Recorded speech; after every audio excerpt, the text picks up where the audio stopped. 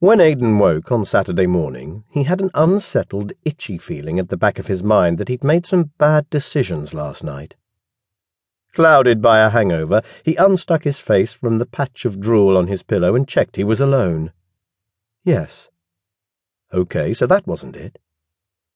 He flopped over onto his back, wincing as the room spun a little and his stomach lurched.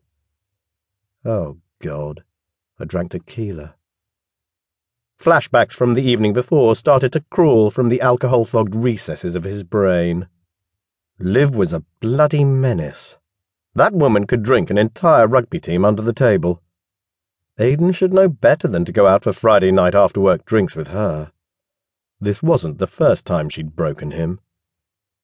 She'd been nagging at him about something, he remembered. Badgering him about New Year's resolutions and the gym membership he never used. Fuck. The memory of what he'd agreed to hit Aidan like a bucket of icy water. Aidan never had any intention of being talked into Liv's crazy plan. He hated running on anything other than a treadmill, and he wasn't even keen on that. But drinking on an empty stomach had lowered his defences, and the tequila shots had been the nail in the coffin of his resistance.